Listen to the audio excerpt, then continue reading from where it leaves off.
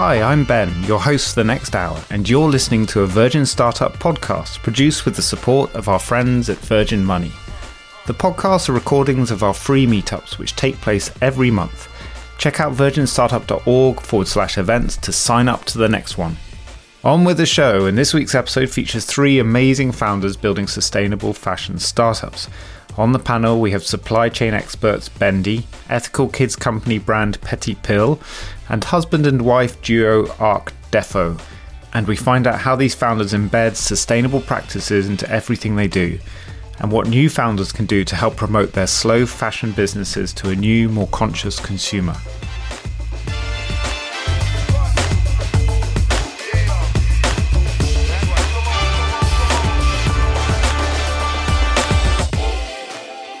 Good evening, everybody, and welcome to the Virgin Startup Meetup event. My name is Andy, and I'm one of the co-founders and managing director at Virgin Startup. And for those of you who might be joining us for the first time tonight, Virgin Startup is a not-for-profit organisation funded and supported by the Virgin Group, and we exist to help founders in the UK start and scale early-stage businesses. And we do that in a whole host of ways. So we provide business advice, startup loan funding. We run one of the UK's largest entrepreneurial mentoring programs. We run scale-up programs, accelerators, and we also run events like this tonight. So I'm really excited to see what we'll get stuck into. We've got an amazing lineup of speakers for you to hear from shortly. But what I would say is tonight really is all about you guys. So it's about not just hearing from the advice and the guidance from the speakers, but it's about connecting with one another, kind of really learning from the other founders that are with us tonight. So what I would say is the more that you put into it, the more you get out of it. So if you haven't done so already, please do introduce yourselves. Tell us who you are, where you're joining from, what your business is, what idea you're working on, and what problems you have as well, and really do get involved. There's a Q&A function as well. So you'll see on the right-hand side of your screens, there's an opportunity to ask any questions. So as we're going through the panel discussion, if anything comes to mind, if you've got anything burning away, do pop it in there, and there's a chance to kind of upvote the questions that you like. And what we'll do is get the best ones across to our panel over the course of the evening. Now, before I introduce our host for the evening, I just want to say a massive thanks to our friends at Virgin Money. So thanks to their support, we're able to make our meetup events free to attend, helping to provide thousands of early stage founders around the country with the support they need to start and scale businesses. And Virgin Money are here really to disrupt the status quo, and they want to make everyone happier about their relationship with money. So they're looking to provide a full range of founder-friendly products and services to help at every stage of that business journey. So before we start, say just a genuine thank you to Virgin Money and the team for supporting the work that we do. But without further ado, I would like to introduce our host for the evening, the wonderful Ben Keane, who is, big round of applause for Ben. I can hear them, Andy. Can hear them, Ben. I haven't done anything yet, but take what you can. Yeah, but Ben is the co-founder of the best non-fiction book club around called the Rebel Book Club, and also an amazing new venture called Raise, which is looking to help people discover and support climate startups, which again, I think particularly pertinent given what we're talking about tonight. And, given that it's also fashion, he's also a particularly snappy dresser, as the Dickie Bow dictates. So very much that kind of intersection of climate, sustainability, responsibility, and fashion. Ben? The fashion is definitely down the bottom of the pile, but I'll take it tonight. I mean, I'm wearing my grandfather's dinner jacket. So, we talk about buying things only once in fashion and in life now to try and products and things that last. This one has lasted 80 years. The dodgy plastic bow tie, not as long. I found my Virgin Money banner. There it is. Oh, look at that. There we go. So I put that up for the Virgin Money Massive because, of course, it's the marathon this weekend. And I was one of these sort of tens of thousands that keep applying to go to the marathon, never getting, so I'm not quick enough or lucky enough. But I got invited to the virtual one. And unfortunately, I can't do it this weekend, but I put my banner up. And the cool thing about the banner is you can chuck it in your garden afterwards and it's got seeds in it. So it composts and turns into grass. So at least I'll turn my finished banner, Virgin Money banner, into money, into flowers.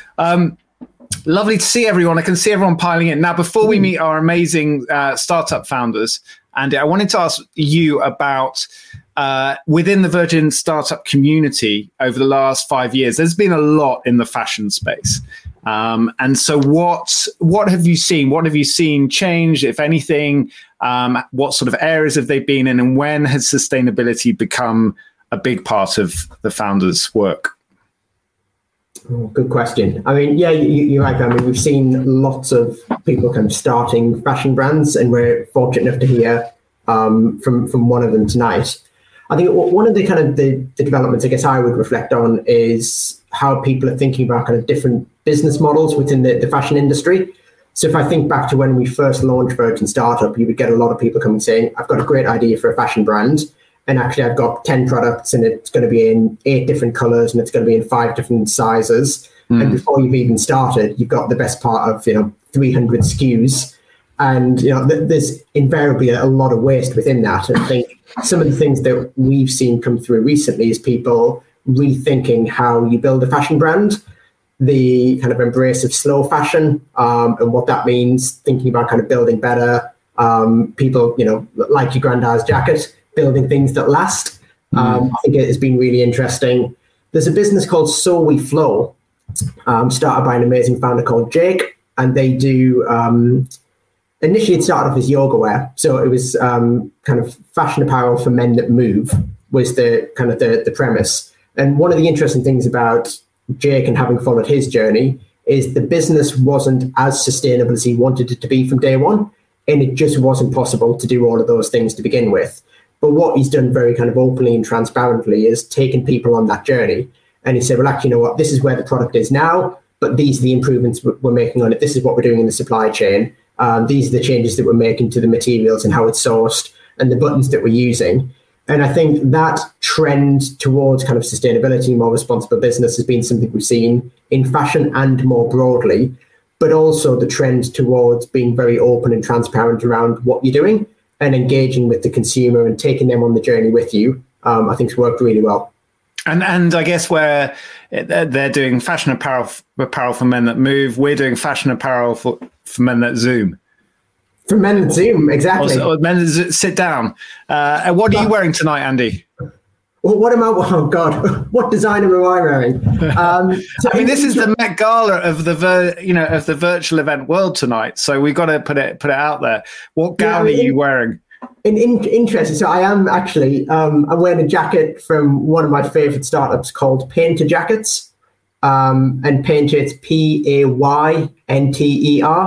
And one of the things that they've looked at is kind of eradicating the waste from overproduction in fashion. So what they essentially do is to produce jackets in batches, and they effectively do pre-orders. So, they share kind of images in terms of what they're designing, the next jacket that's coming up. It allows people to pre-order, and then they essentially go and manufacture the right number of jackets in the right sizes and the right colors. So that's what I'm sporting this evening, Ben. But people reducing waste and brilliant sales campaigns, Painter Jackets. And I can see already we've got a bunch of people here who've said Kayla is looking to start a sustainable neoprene swim brand for sup paddlers and divers. I love the niche focus of that. Simon from Cranbourne.com, a luxury sustainable fragrance brand, currently B Corp pending. We've got Jennifer in Colorado who's working on sustainably focused container products. Faye is a journalist looking to get into sustainable pajamas. Well, that is a dream we can all harbor. Andy, you'll join us again later at the bar after we've chatted to our members. So if you're interested in talking to Andy or coming in pitching your ideas or trying to get feedback or just sharing what you're working on like you are in the chat now, but doing it on video, Andy and I will be in one of the chat rooms on the hour at 7 p.m. And in the other chat room will be Lissa from Virgin Startup, who has a lot more knowledge and expertise about the world than I certainly do. So go and talk to her about all things business plans, funding, and everything else you can get support on from Virgin Startup. All right, Andy, lovely to see you. I'll see you at the bar in 45 minutes. I'm now really excited to welcome onto the Virgin Startup stage Arabella from Petit Plis, Mandy, co-founder of Bendy, and Lisa and Andrew, co-founders of Arc Defo. And here they all are, bang on time. Wow, big hand. That was like, that was smooth. Lovely to see you all. How are we doing? Great. Fine, thank you. Yeah. Happy to be here. Good. Well, look, everyone else is very happy to be here. We've already got, 150 people in the building, lots of people chatting, as you've already heard, lots of people working in a similar space. And so what we wanted to do with this conversation is, as always, go to the stories, because this is where the human stories behind these ideas and these businesses. And then from that, start to explore where we've got to in the world of sustainable fashion and startups in the UK and beyond, and how we're feeling about it all, and what people who are listening in can learn from what you've done so far, how they can join in and support you, and where we all go next. Okay, so not ambitious, but we want to sort the world out, at least one industry, over the next 45 minutes with a little bit of your inspiration. So are you ready? Great. Yes, excellent. So I thought I'd start, and I do that. I haven't prepped you for this before we get into the stories. With one quick question: Can you think of a sustainable fashion brand who's doing a brilliant job that isn't one of yours or someone else who's on the panel tonight? Just throw it out there, because we can get people checking out far and wide. Yeah, Lisa, have you got one? Yeah, Ksenia Schneider, Ukrainian upcycled denim fashion brand. They're really good. Okay, so then these aren't competitors; they're just doing something great. They are competitors and inspiration, and they're very successful. So hopefully, we'll be on this level soon. Can you drop the brand name or the link into the chat so people in the comments so people can look it up? Thank you for that. Mandeep, did you have one? Sure, I might just pick. I think one of the more commonly known, sort of Patagonia. I think it's a great brand, and they've just gotten better and better. Why do you think they've survived and thrived over 40 years? Like, why are they still such a go-to role model in this space? They connect with customers, and they've really, what they say they're going to do, they really follow through on in a way that I think many brands find quite difficult. And in fact, they sort of rock the boat, I think, in some of the statements they make. They're like, I'm not sure our company should exist. I think that's pretty daring. The ethos overall. Yeah, I think the beauty of that of Patagonia is they're activists first, or adventurers and activists first, and makers of fashion second, which is and they've lived up to those principles for a long time. Arabella, have you got one? I do. I think it falls under the umbrella of sustainable fashion. However, it's a sustainable material science company called Dimpora, and they're really embracing that IP-centered B2C stroke B2B model. They're from Switzerland. They won the H&M Global Change Award with us in the same year, so I guess they're friends too. And their main thing is removing chlorine from membranes in rainproof and waterproof garments, which isn't really well known. Wow, that's great. That's a great insight. And who are so their customers are people who are making wetsuits and all sorts of products like that? So principally rainproof mountaineering type products, for example, Patagonia. Okay. So we're almost got a supply chain here that in action in those examples. Exactly. Good. Or a circular model. So let's start. Thank you for those. Arabella, let's start with your amazing story at Petit Plis. And I was reading, I heard about you before, but I read in depth about you earlier. And it's a brilliant story, but take us back to how it began in your own words with Ryan and his nephew. Sure. So, first of all, hands up who has a nephew or niece or any little humans in their lives. If we know a little human, okay. Okay, perfect. Nice, 50%. Me too. So Ryan, while the founder of Petit Plis, while a student at Imperial College London and Royal College of Art studying global innovation design, decided to post a garment to his nephew Viggo in Denmark soon after his birth. But by the time it arrived, it was already too small, which signaled that there was a lot of planned obsolescence by design within children's wear, and B, there was a bevy of poor customer experiences. And C, there was a problem to fix. And as he has a background in aeronautical engineering, he decided to use his knowledge into deployable satellite structures, along with origami, to design something that could grow with Viggo. So from that provided the basis and the hunger to identify material which could grow.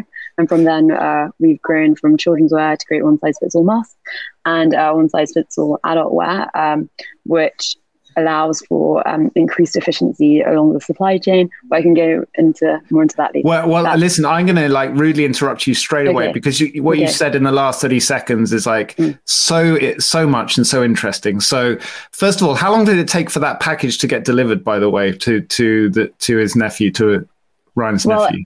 I think it was pre-Brexit, pre-GT. So from logistics knowledge today, it probably would have been 3 to 5 days, depending on the logistics center. So there you go. There's an insight. Humans grow fast, and even more so now that delivery services have slowed down, I guess. Secondly, explain to someone like me, what does planned obsolescence mean in the making of a product?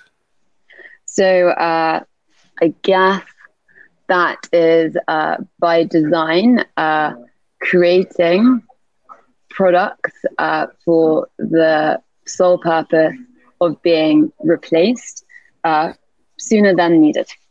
I think that's a neat way to say it. And that echoes across. That's partly we have a crisis of climate, and the fact that the fashion is the world's second largest polluter. It's that's one of the core reasons for it, right? These things aren't designed to last or to be circular. So that was the big driver for setting up Petit Plis. Now tell us a little bit more about the innovation, because if you look at these images while we're chatting, by the way, everyone who's watching on Petit Plis' site, you'll see. I mean, it looks and feels like this sort of future clothing. How did you origami style? How did he come up with this? What was the process to go through the first couple of iterations? Was it dead simple, or did it take a lot? How did he fund that initial one? When did you join in? Yeah, sure. Okay, so I think the short answer is persistence, experimentation, and persistence. And then the long answer is, on account of us being a human-centered company, we really value feedback and interviewing the real case users. So the first step was speaking to Viggo, speaking to the parents. And because at that point, Ryan obviously didn't and still doesn't have children, and none of us in the team do. We're all really young. So we've got an interesting business use case where our principal consumers will never buy our garments. So we really need to understand the lives and the lifestyles of the users, which are little humans. So we went out and went to the field, went to the London Wetland Centre. If you've ever been there, to Barnes, it's great family trip, or great under 20-something trip too, and saw how little humans were actually running around and how their current designed garments were restrictive. And then from that user feedback, then we went to the drawing board and see what could stick. And then this origami type design was a concept which then went on to the UK James Dyson Award in 2017. That from then, thankfully, it went viral and caught global attention all around the world, which is super cool, which showed that there are lots of uncles. And do you think it spread? So from a marketing point of view, because you really did get a lot of attention very quickly, did it spread because of the concept or because of the look, or was it the combination of the two? Well, I think on account of Ryan's background being rooted in science, but then having an interest in photography, it was very serendipitous that at the point of the graduate exhibition, the look of Petit Plis and the name of the company was formed as the student project. So the title of the brand is the student project name, which is great. Super cool. Yeah, and it's a great story. And I love how last question, then I'm coming to the Arc Defo team. So you describe yourself as principally a material technology company. Well, can you explain a little bit more about that? So principally, we consider ourselves a material science company, realizing innovations derived from human-centered feedback systems. So our core to Petit Plis is IP. And I think that's a really huge differentiator between a brand and a materials company, because so often within the fashion industry, which I'm sure the other panelists might share more on, especially the big brands, they don't actually develop materials.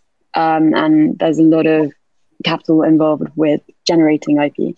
So for that reason, it's fitting and more transparent to be communicated as such. Fantastic. Thank you, Arabella. Lots more to ask you. So, Andrew and Lisa, tell us how your little venture started. And was this the first project you've done together?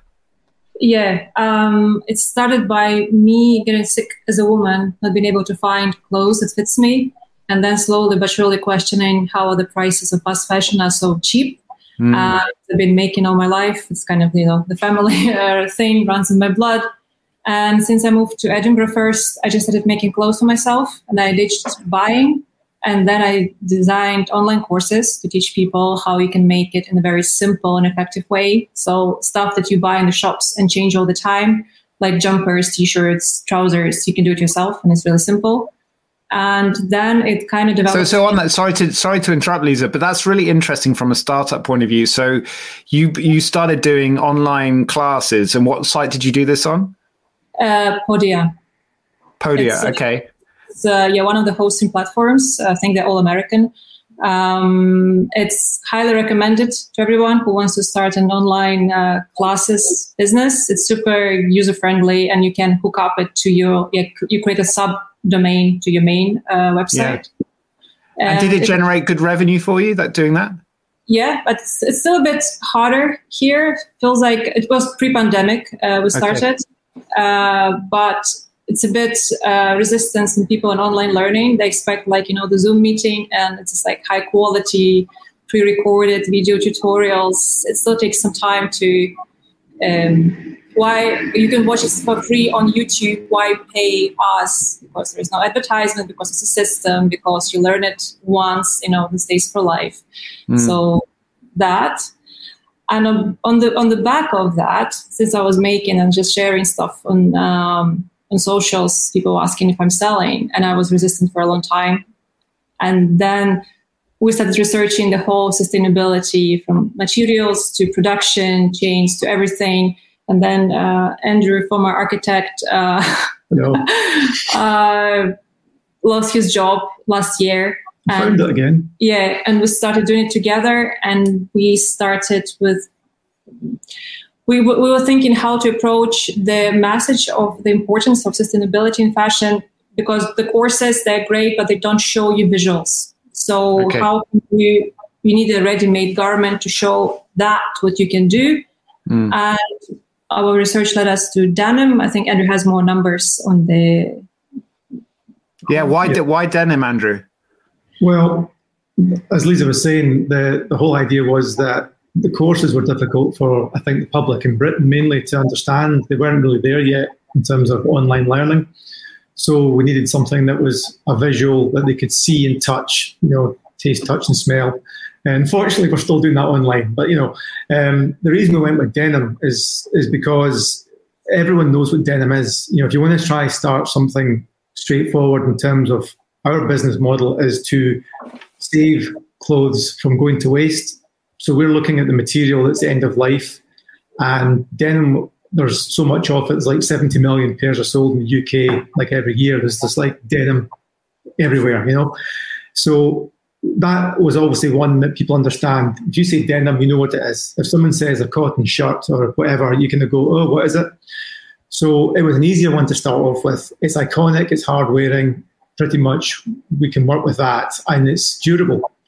So that was the reason for us starting there. And that's the reason why we had the snappy title of Donate Denim, because we collect in Glasgow. So we engage with the public. And it's good to get to tell them about us, what we're doing, and why we're doing it as well, which is mainly the reduce waste, save stuff from landfill, reuse what is actually still pretty good material, because denim, knees or it's the kind of crotch area. Apart from that, the rest is fine. And that's the stuff that you can donate to charity shops, but they can't resell it to consumers. They only resell it to textile merchants, which then has a very sad destiny, mostly somewhere in the landfill, not in this country. Yeah. There's a depressing realization, isn't there, that a lot of charitable donations don't end up in landfill and don't get resold or reused. And so with denim itself, like the lessons for me listening to this story is that you have a really clear way of engaging your future customers through them giving in the first place and learning about the journey of this this item, right? So what happens next? How difficult is it to remake and sell? Well, good advice to everyone who wants to upcycle: buy yourself a pair of electric scissors. They exist and they do wonders. But yeah, it's very time consuming. We cut each pair of jeans by hand, first to like rectangular shapes to create bigger panels for the patchwork, and then we use the rest. It's never ending. So our final product are door stoppers. We fill them with the denim offcuts. So it's zero waste. Everything goes back in. And it's made to order, so we don't have we don't have stock. We just started making small stocks of like little coin purses or door stoppers that people can see. You know, they on the cheaper side, they can, on the more affordable side, they can buy it right away. But with jackets or trousers, it's so time consuming. We can't afford to be making random sizes from a random design book. It's back to my personal problem as a woman. I want to make clothes based on your measurements. So it's mostly relaxed fit, so it's easy to get measured in line. So we offer a few solutions, and altogether I think each item has about 80 size variations. So you can customize the length, the width, and make something so we will make something for you that fits you. And that's the whole idea, that once you invest, once you spend time and money and, waiting time, because it takes about 4 to 8 weeks to make one garment, and then you take care of this item. So for us, yes, we think that the bigger goal is behavioral change of stopping this fast buying, fast fashion, and to slow down the slow process of slow buying, slow making, and wearing for a long time, like, your grandfather's blazer. It's very important. And we think that with this way, by creating items and showing visually what it is and what can be done, but this is waste material. This is post-consumer waste, but it can be transformed into something new and be worn for many years to come and change the world. One quote. No, don't shrug the shoulder. It is changing the world. No, you're telling the story so brilliantly tonight. And final quick question before I come to Mandeep. How's it going? Like, what are the numbers? What's the response been like? It's still quite slow. And I think it's because it's made to order. It's like Andy was saying earlier on, made to order with a delay between that. There's no instant gratification. That, given the volume of fast fashion, is a real hard sell to the public, is that you can have it, but you have to wait a few weeks. And that's proving to be a harder message, I think, than we originally guessed it would be, because we thought the great story would be, there's no waste here. There's no stock that's going to get burned or landfilled. We make it when you buy it. But that whole, but I want it now mentality is a difficult one. So it's a bit slower than we'd hoped.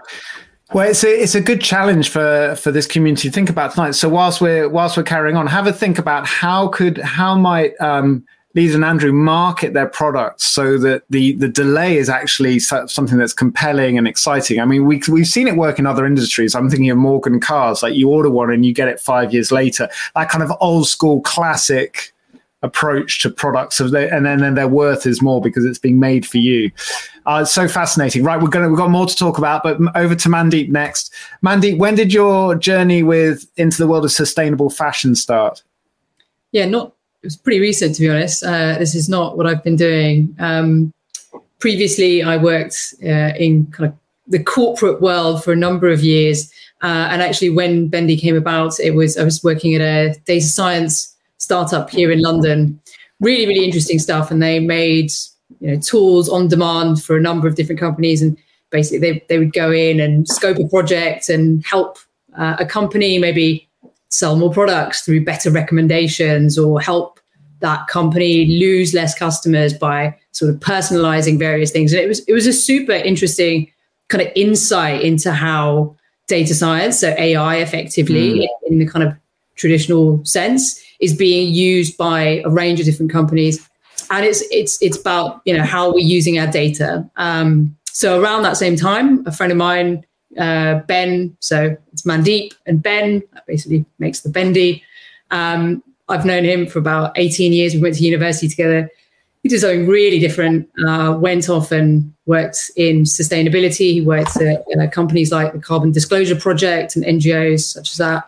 And then sustainability, more specifically in fashion, and worked as part of the sustainability team at Burberry here in London for a number of years before working at the Global Fashion Agenda, which is over in Denmark and brings together lots of different brands around the topic of sustainability. And so he'd seen, well, lots of challenges internally. And he was like, huge companies are still using pretty simple like data tools, effectively just using Google Sheets or Excel to manage data around sustainability. And they want to be able to track what's happening in their supply chain. And they want to say something about, carbon zero or net zero, and tracking and managing and performing according to these goals is quite complex. So if you're using Excel to do that, it's not going to be particularly easy. You just have to keep adding more people. So when we got together, we were like, this sounds like a problem that we should work on. And 1 year later, 1.5 years later, here we are. And so you've got this principle of like, we're going to help people understand the transparency of their supply chains better, or consumers doing it. Then where do you start, right? What's your first kind of version of a service? Like what did you start with? So we actually started with something different, like classic startup. We've already pivoted once, basically. We started off building a tool for consumers because we were consumers ourselves. And it's like, okay, I have this problem. I wish that I knew what the impact of a product was. I wish just like Allbirds, I wish that for every product I could see, how do I compare this to this? And kind of the average consumer, that's what you want to know. You're like, is this more sustainable or is this more sustainable? In reality, after spending some time in this field, it's not such an easy question to answer. And it's very much, well, it depends. If you're looking at sustainability through a lens of maybe how people are treated, then this one might be better because we know more about the ethical implications of this product. But if you're looking to minimize, let's say, your carbon footprint, well, this might be better. So these are really complicated sort of questions. And as a consumer, we know people just want to know the answer. So we were trying to build something, a tool, kind of using human-centered design principles to try and answer those questions as easily as possible.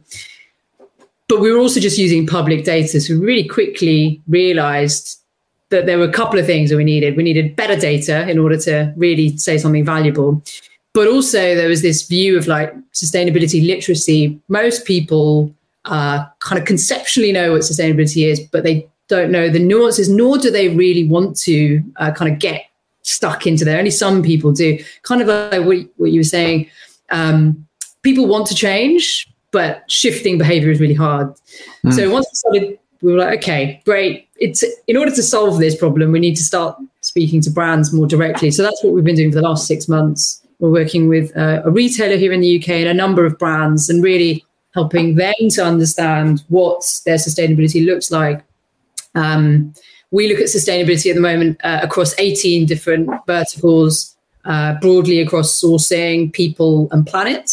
And lots and lots of detail within that, something like chemicals and waste, and of course your emissions and your water footprints and so much more than that. So I think sustainability is more than carbon footprinting, but this is now working directly with brands. We're seeing, a huge amount of effort already being put into trying to address a number of things in their supply chain and their sustainability overall. So I think it's a really great time, to be honest, to be working in this space. Yeah, but it also, I'm just imagining your dashboard, right? We all have our little dashboards, don't we? We're tracking our business, and you've got like, we've just got our 18 verticals, and then that doesn't even include your own numbers.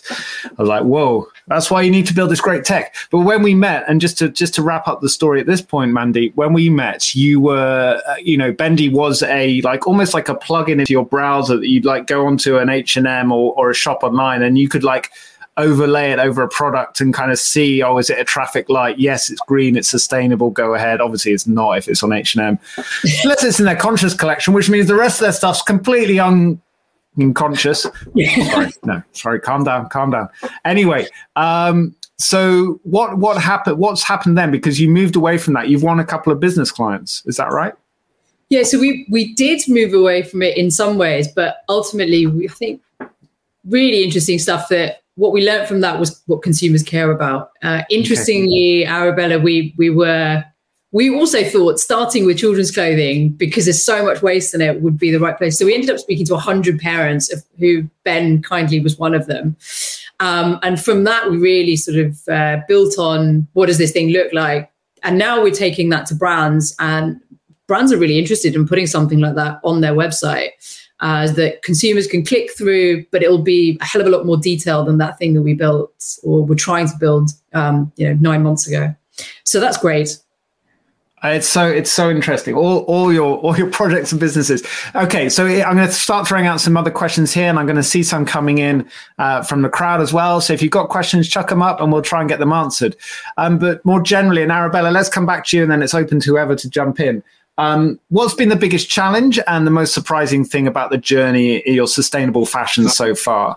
So Arabella, kick us off. What's been surprising? Like, you've gone into this material technology business, you're like getting all this attention from around the world. You're getting your PR machine seems to be rolling. The product seems to be getting attention, getting traction. What's been surprising about that, and what's now your challenge?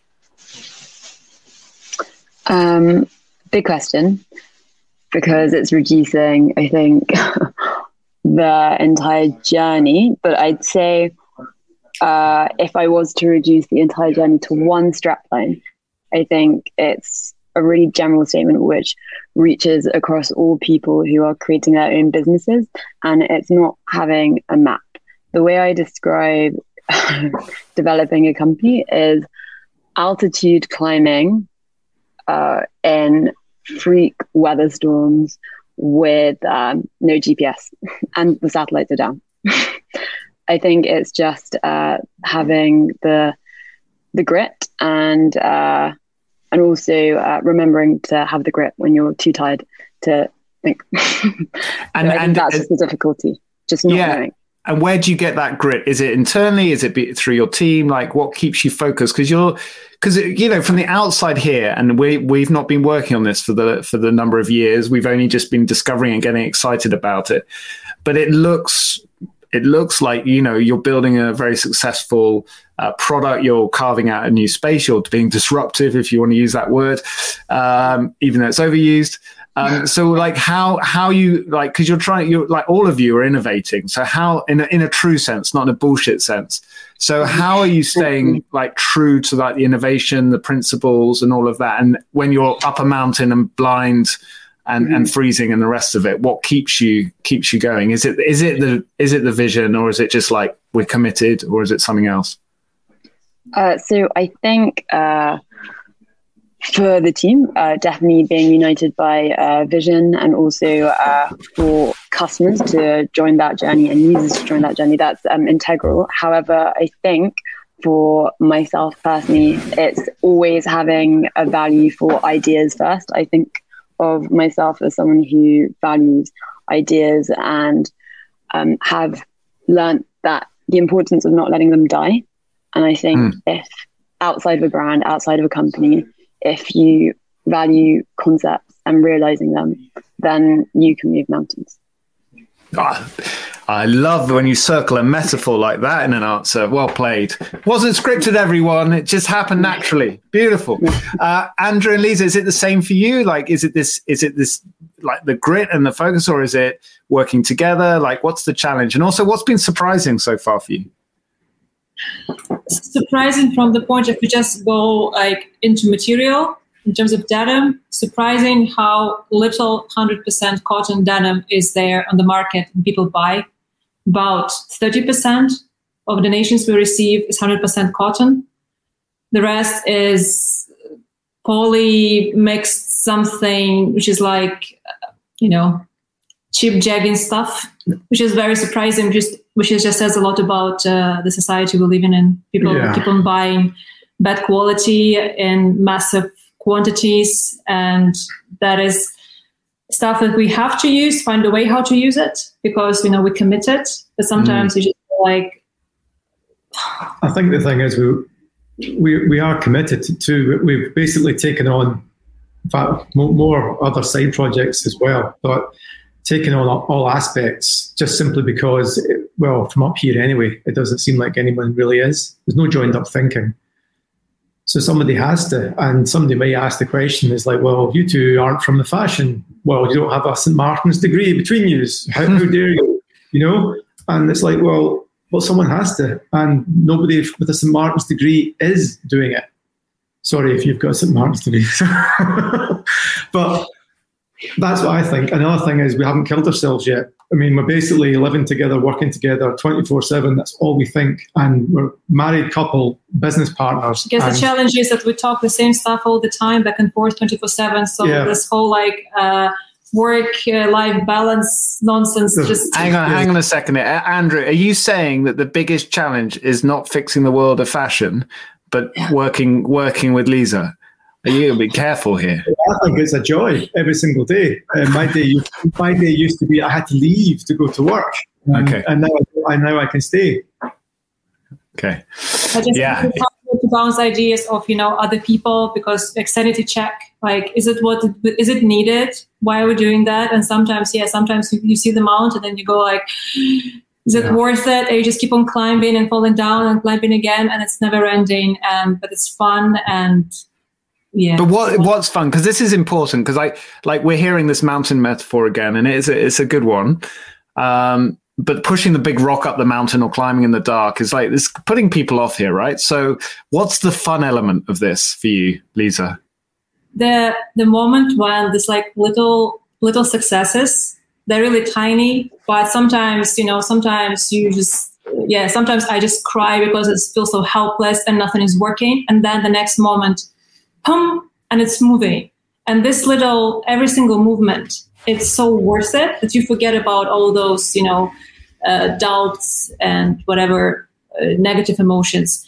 I just think that, everybody says that fashion business is so hard. And I'm not coming from fashion, so I didn't think about it. Yeah, it's really hard. But the best thing is not to think about the fact that it's so hard and just go for it. Just somehow close your ears and listen to anyone and keep pushing, because eventually it's breaking. You slowly but surely get in there. Yeah, I would say that I spent 25 years working for Daman in architecture, and I can't say I enjoyed it. I have to say to you, in all honesty, the last 2 years of working on this project has been the best thing I've ever done. And, I have complete control over my day. To a certain degree, obviously, you're chasing people down, but I have control over my day, my destiny. We work together. And, if I had known all this beforehand, I would have probably gone self-employed a lot earlier. It's honestly been the best thing. And instead of sitting blaming somebody else for all the ills of your day, there's no one else to blame. It's our responsibility how we build this. It's the best thing I've ever done. It's a beautiful answer, and it reminds me of a quote I heard the other day, which is, "We need to feel necessary as humans, especially in when we're up against these giant crises that we're now aware of, and the fashion industry is at the heart of it all, right? And so all of you are doing something that's necessary, and that's what inspires us to keep going. And so it's really important we reflected on that for a minute. Thank you, Mandeep. In Bendy, what is it that's really challenging, and what's surprising?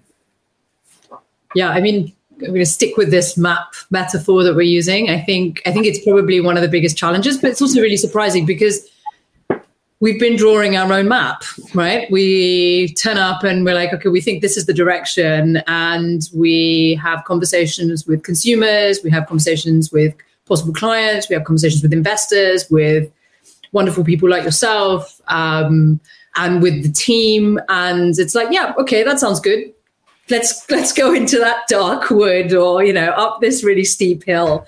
And I think that's, maybe I shouldn't find it surprising, but it has been, I mean, really pleasantly so, which I think as you creep up the next, difficult ridge, you realize, okay, I can do that. That's amazing. I think at the beginning of this talk, you were talking about the marathon or something. Sometimes completing kind of a sprint. So how we work is in agile sprints, and just even getting to the end of it feels like you've completed a marathon, but you've got to do another one, but that's fine because you've won this one. So I think it's hugely rewarding. And not having a map isn't always a bad thing. but yeah, it puts a lot of terror because you could think, well, what if I took them up this path and this isn't the right one? But everyone's up for the challenge, and that's really good fun. It's exciting when you're carving the path. So coming down from the summits of that metaphor, some practical questions. Vivian asks, what are the panel's views on packaging in an online business, just starting a luxury brand and struggling with it? So feel free to jump in. How do we package sustainably? So maybe this is an annoying answer for you, Vivian, but we created our own. So we have, maybe I can grab one. We have for our humans. Right, 1 second. All right. Whilst Arabella's looking, what are the packaging for you, Lisa? How do you do it? We're still developing the best way for that. We've had we're trying to, when you want to try and create an experience and you're hitting a certain price level that you want to achieve, then the experience is very important. But at the same time, is it like experience over material and all that? Because sometimes, the experience is not very sustainable. I mean, is a box coming from China, for example, just to ship it to Bristol, that's not very sustainable. So, and also, preferably to us, we would be sourcing something that's UK based, because that's going to reduce everything. But finding the right answer, we found a few, but they're not the right answer yet. It's a difficult one. Yeah. So Arabella, have you found your product? Yeah. I'm just going to link it so everyone can see it. Okay, so because on account of creating garments that obviously grow, we don't have the problem of inefficient sizing, but also it will always fit. So we have 2% returns, which is great, which is really low for a company within the fashion space. However, we thought, hey, if they're being used for a long time and we're being sent, we want to create zero waste packaging too. So we have a sent in a box, and then you can unfold, and if you follow these instructions, they turn into a jetpack, which then can be then worn around and then used by the little human. Little human jetpack, which is beautifully connected back to Ryan's story as being aeronautical engineer. Yeah, nice. And Mandeep, have you discovered innovative packaging through the brands you're working with? Yeah, I mean, I think there's a real range, but trying to use materials that are already sort of from recycled materials is a great start. Trying to reduce the waste, so have those packaged materials actually be recyclable, I think is another way to reduce end-of-life waste. Yeah. But there's a range of different provisions around that. But I like the idea of, okay, you can actually make your packaging into a toy. That's great. Yeah, secondary uses is always the answer. So Andy's just gamifying nudges behavior, which is a soft way to change behavior. It is, isn't it? Yeah, that's a good reminder. Make it playful. And Andrew and Lisa, Andy's just said that sharing my recent experience of the painted jacket, where I had to wait 8 weeks for it to arrive. One of the interesting things was being able to follow the journey of the jacket being produced, learning about the sourcing, the material, the coloring process, right down to the label and buttons. And I think we've seen this more and more, like people who do good storytelling through these brands. So you can go on this journey, like who made this, or where did it come from, and so on. So that's a good reflection for us. Another question here. Andrew talked about there being no joined up thinking collaboration. Given the size of the challenge, what are the panel's thoughts on making some of the knowledge around sustainability open source, so that everyone has a better chance of building a better business? Allbirds shared some of their tools earlier in the year, for example. Are you seeing that, Mandeep, in your work?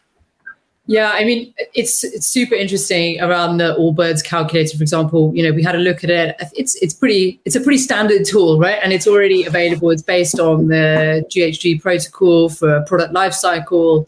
Much of that information is publicly available. But when we speak to, I think, especially smaller brands, those that don't have an in-house sustainability person, which is actually the majority of them, then they just don't have the time and the resource to do this. It's always, I could have all these 100 million things to do for my brand, to sell my products, to return things, whatever it might be. So doing this additional piece of work is expensive. So there's a lot of free resources out there already. I think we will certainly make a number of resources available, whether you are a paying customer or not, over time. We're still kind of starting that journey, but there's something that's needed to help someone get from 0 to 1, which is, okay, I can go read this or I can go watch something, but how do I implement this in my business? And what are the steps that I need to do? And not just today, but tomorrow, because sustainability is a journey, right? And you might be doing particularly well in another thing, but not so much in one. So, I mean, our solution is supposed to make that, it will eventually make that kind of cheap and accessible to the majority of brands. That's our long-term vision for Bendy. Yeah. Sorry, Arabella, go ahead. Just on that also, just to be realistic, I think what has just both been mentioned is access to education, but also from a consumer point, lead times with receiving it. But the consumer doesn't know the lead time for receiving the materials as the business. So these tools are great for understanding what the cost is, but obviously it's a business, so there's a cash flow element too. So would it be feasible to put a pre-order for a very sustainable material, which you learn about through the Allbirds mechanism, let's say, where you measure it, but then it has to be ordered a year in advance because there's such little demand for that type of material around the world. So the lead time is monumental, and obviously for a small brand that needs money, at least something to go from month to month, and then there's a pre-order. That's more the conversation and the limiting factor. It's not the sourcing, it's the infrastructure around it. Thank you, Arabella. That's helpful. And I want to throw a big question out here, or a challenge to you, because you're all so impressive in what you're doing. But if we step back a minute and look at the scale of the problem and the systemic change that's needed in the supply chains, not just in terms of materials, but to stop these fast fashion being sold so cheaply, to start paying people all the way through to the end of the supply chains living wages, all the human rights issues with that. Shouldn't we be putting, if we care about this, solving this problem in the world, shouldn't we be putting all our efforts and energies into activism, into politics, into trying to change those big decisions, to getting into like working inside bigger businesses to try and change them? Why should we put our energy into startups instead? Well, I think startups are more agile and are more likely to be geared up to take on these challenges. The big businesses are far too far gone, I think. No one's really got the appetite or the ability to change the system. If the system is to burn or to landfill, and that is cheaper than changing it, if they can get away with not changing it, they won't change it. And you can talk to all the politicians you want, but if politicians are somehow influenced by business and business decisions, as in, well, we'll take our jobs from the high street and therefore that means politically that looks bad for you, that's always the problem. Small businesses are agile, but people have to give small businesses a chance, I think. They're too easily, they get a lot of time for the big business with the name. But that doesn't necessarily mean that their journey is actually a good journey. It's usually not. The small business is at its core is better. Everything is based on what it's going to do, is to change something, to improve something, or to make people's lives better. They're the easier ones to make it, but there's a lot of them. So like 1,000 bees is better than one bee. Thank you, Andrew. That was a great answer. Arabella and Mandeep, do you want to jump in on this? I have an answer. It might be a bit strange, but it works with that pollination metaphor. And I think it's a consequence of reading a little symposium on plant virology, anyway, which is super random, but stick with me. So I think, you described like a really endemic problem, which is a result of the system. So let's say like potato, it's like the potato disease. So there are all these potatoes like cropping up, some are growing, but the yield is low and farmers are pretty unhappy, and then there's not enough like potatoes to then match with your roast chicken. So lots of people then start figuring out like, oh my gosh, what is a seed which has like the antiviral property? And then basically like loads of little people start like creating like their own little antiviral like potato. And then as soon as one sticks, then it can be washed out. So maybe, unfortunately, what with the COVID reference, that has been plagued our lives throughout 2020. Maybe it's an unhappy metaphor to hear, but I think startups are that German Pfizer offshoot who were nimble enough and agile enough to create a solution, and then once realized and proved, it's easier to replicate. So I think that's why people should continue supporting startups, because if we've learned anything from this year, it wasn't Pfizer proper, it was Pfizer small. Yeah, and it's an amazing example of like how an idea, because it was forced into reality, got accelerated and is changing the world, like, or saving the world from this pandemic. Mandeep, what's your perspective? You're further up the supply chain in some ways. You are trying to influence the big players. Like, what's your feeling on like where you focus your energy and your ideas? Yeah, I mean, look, from a very personal perspective, I've worked at huge corporates, multinational organizations, and I think they can be pretty innovative, but only to a certain extent, right? And I agree with a number of things the other panelists have said, but it's because a startup is agile. You know, we shifted our entire business model within a matter of like, we did something for 3 months, 4 months, and we're like, nah, it doesn't work. Okay, great. I only have to tell 8 other people, and then next morning we wake up and we're doing something else, and we just forget that other thing. But when you're working in a large corporate of tens of thousands of people, that's really, really difficult to do. So even if you're betting on the wrong horse, you just keep going. I think there's a little bit of that around your ability to take on risk, and your ability to change and truly be agile is much easier when you're a startup. And sort of possibly kind of like that potato example, but another one from food.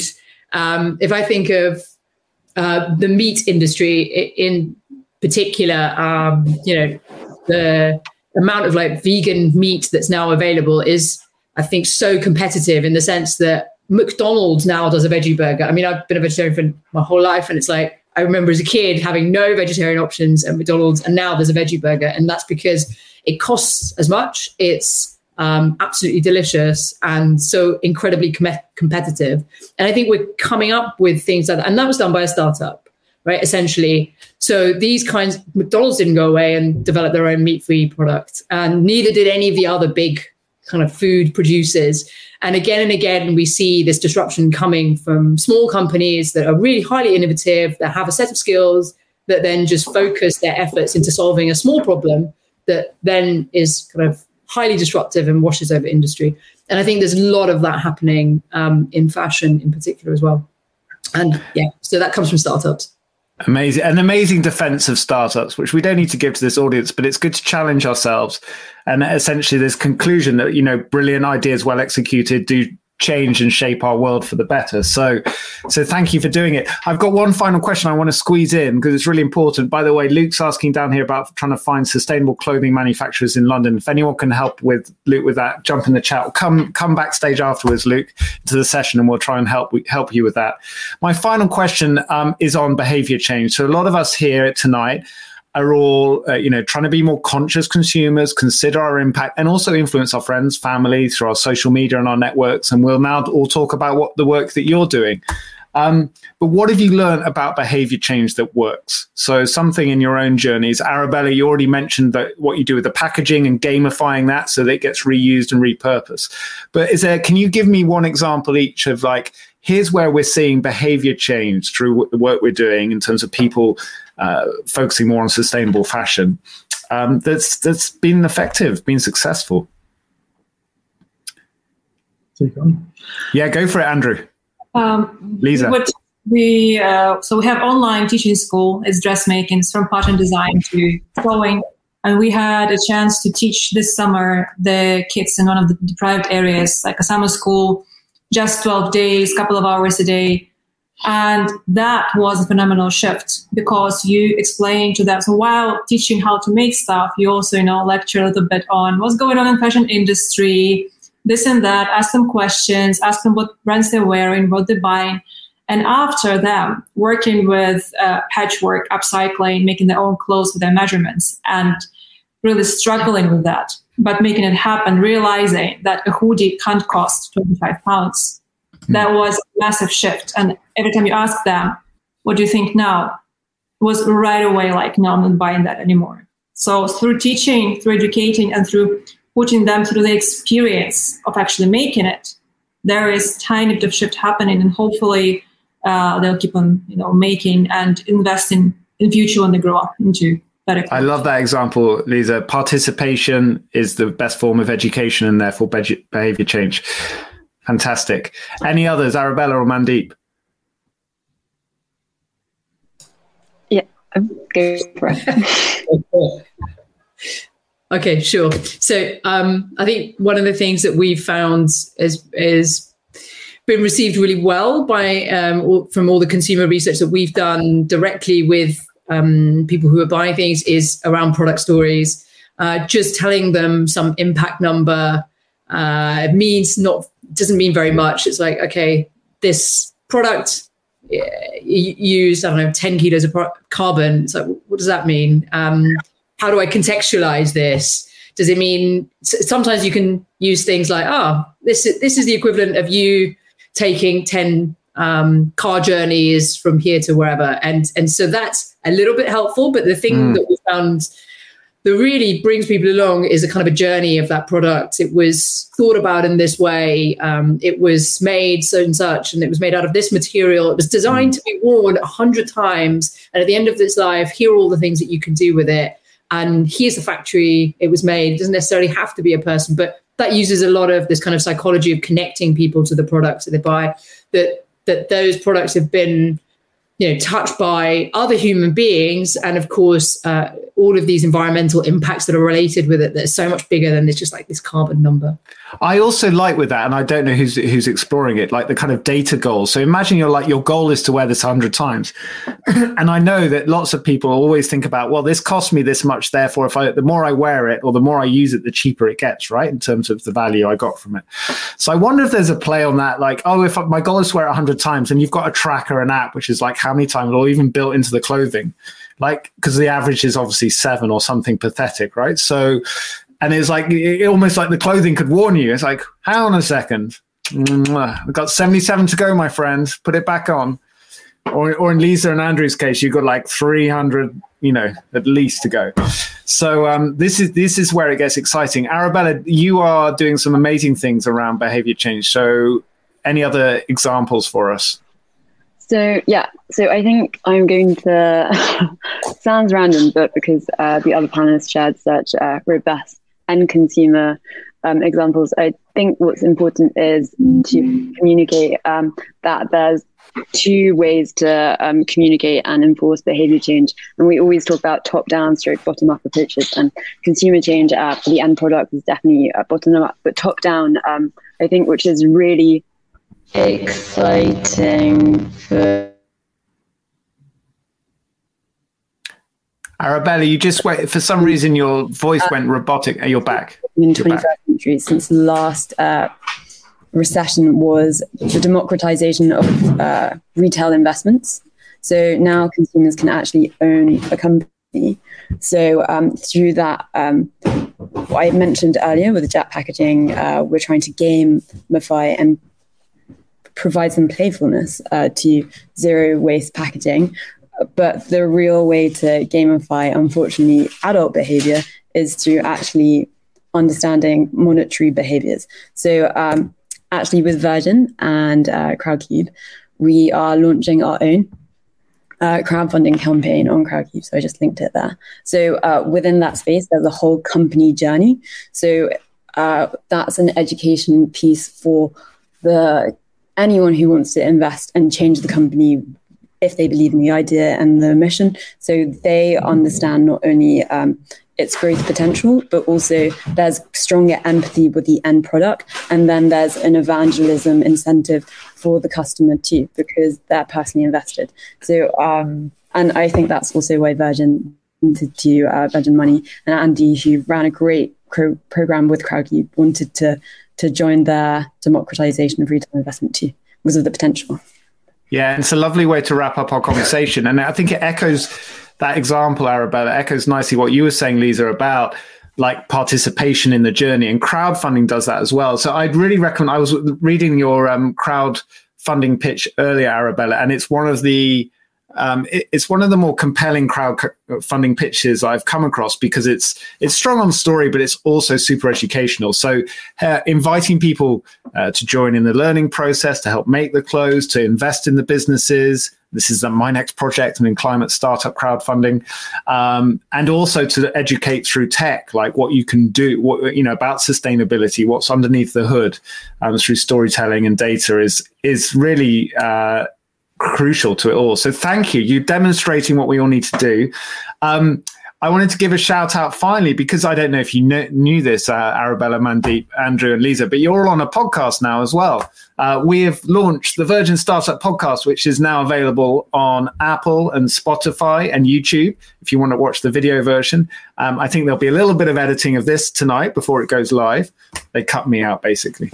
And then you can go back and watch all the one, and there's about 15 of them, starting with Simon Sinek, all the way through to what we've been chatting about tonight. So go back and enjoy those. But thank you so much to all of you for being here tonight, but more importantly, for the work you're doing, for your leadership, for your storytelling, for slogging it up the mountain every day together, in your case, Lisa and Andrew.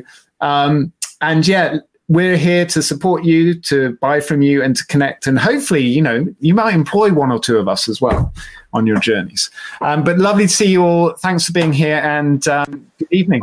Good night. Thank you. See you later. So everybody who's been listening along and watching along, thanks for being here. Thanks for all your comments. We're now going to go to the session. So Andy and I will be in one room. Come and have a yarn. Come and tell us what you thought. Come and ask questions. Come and pitch. And Lisa from Virgin Startup will be in the other room. If you've got any questions about the process of Virgin Startup for fundraising, business planning, all the other services that Virgin Startup can offer you on your journey to build something. Great to see you. Come to sessions. It's where the fun happens. And I'll see you over there in a second. Bye. You've been listening to a Virgin Startup podcast. Virgin Startup are a not-for-profit organisation set up to help founders start up and thrive. Don't be shy, let us know what you thought by leaving a review whenever you listen to your podcast. And to find more about how we can help you start and scale your business, head over to virginstartup.org. Thanks to our friends at Virgin Money, we're able to make our meetups free to attend, providing thousands of early-stage founders with the support they need to start and scale businesses in the UK. Virgin Money are here to disrupt the status quo.